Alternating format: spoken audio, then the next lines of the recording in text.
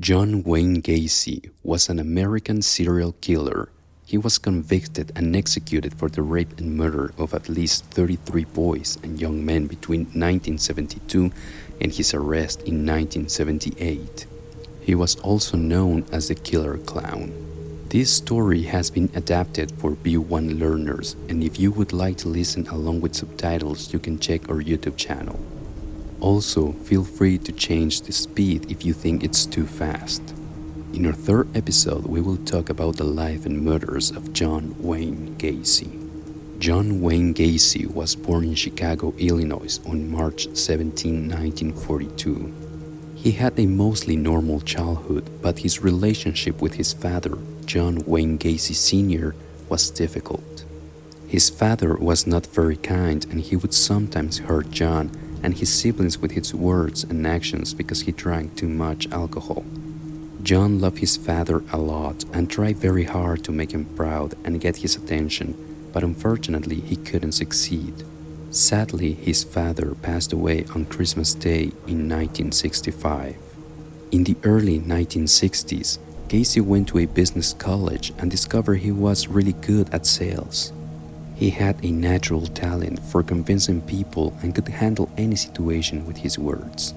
After finishing college, he got a job at Non-Bush Shoe in downtown Chicago as a management trainee.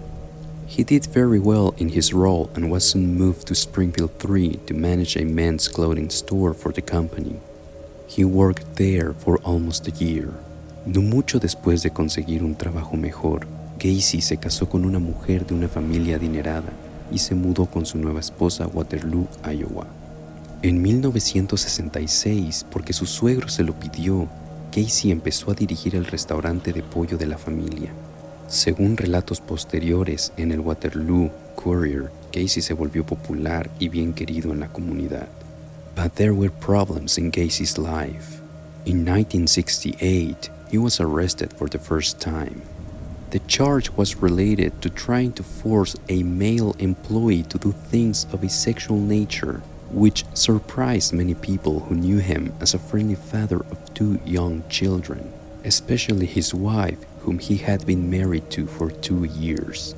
After admitting his guilt, Gacy was given a 10-year prison sentence at Iowa State's Men's Reformatory in Anamosa for the crime of sodomy. His wife decided to divorce him after the sentencing. Gacy was furious and told her that he no longer wanted to see his children and would treat them as if they were no longer alive. Después de pasar 18 meses en prisión, Gacy salió en libertad condicional en 1971 y regresó a Chicago. Consiguió trabajo como contratista de construcción y después decidió empezar su propio negocio de construcción. En julio de ese año, se casó nuevamente con una mujer que se había divorciado recientemente y se conocieron a través de amigos en común. Con ayuda de su madre, Gacy pudo mudarse a una casa en Des Plaines.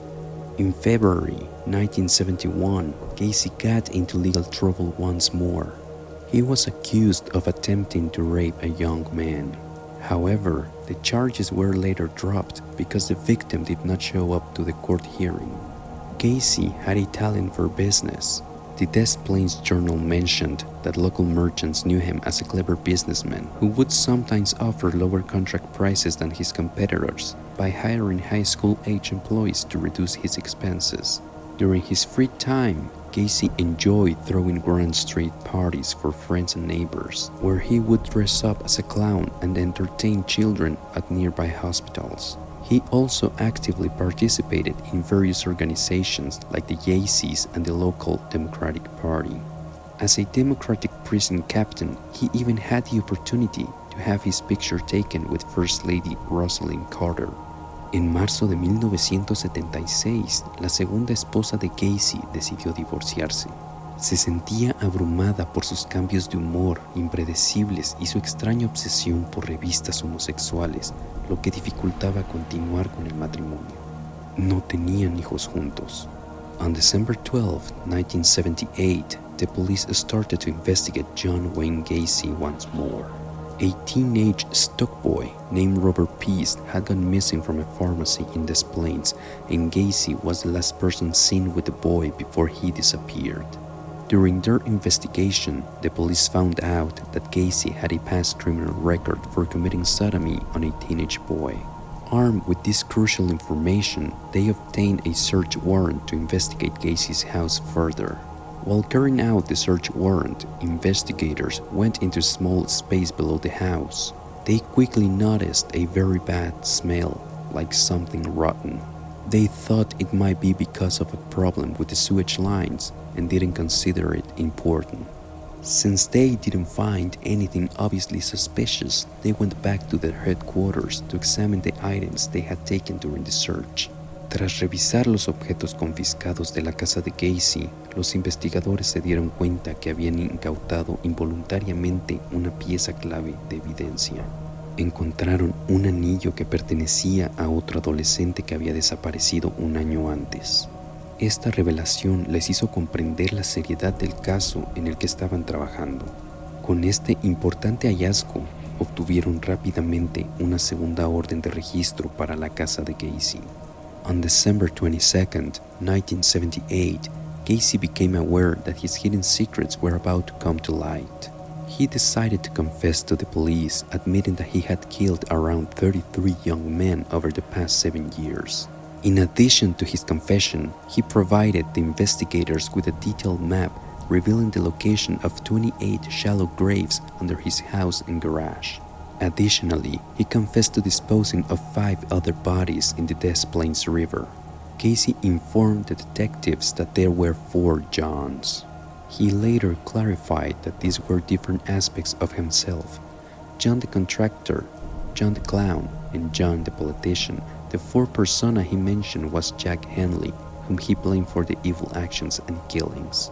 Gacy's murder trial started on February 6, 1980, at the Cook County Criminal Courts building in Chicago. The trial lasted for 5 weeks, during which both the prosecution and the defense presented more than 100 witnesses to testify. The defense aimed to prove that Gacy was mentally ill and not in control during the killings. To support this argument, they called psychiatrists who had examined Gacy before the trial to testify. However, after the closing arguments, the jury took only 2 hours to reach a verdict, finding Gacy guilty of murdering 33 people. El 13 de marzo de 1980, Gacy recibió la pena de muerte.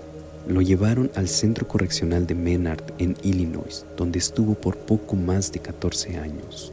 Luego fue trasladado a la penitenciaría de Statesville, cerca de Joliet, para su ejecución.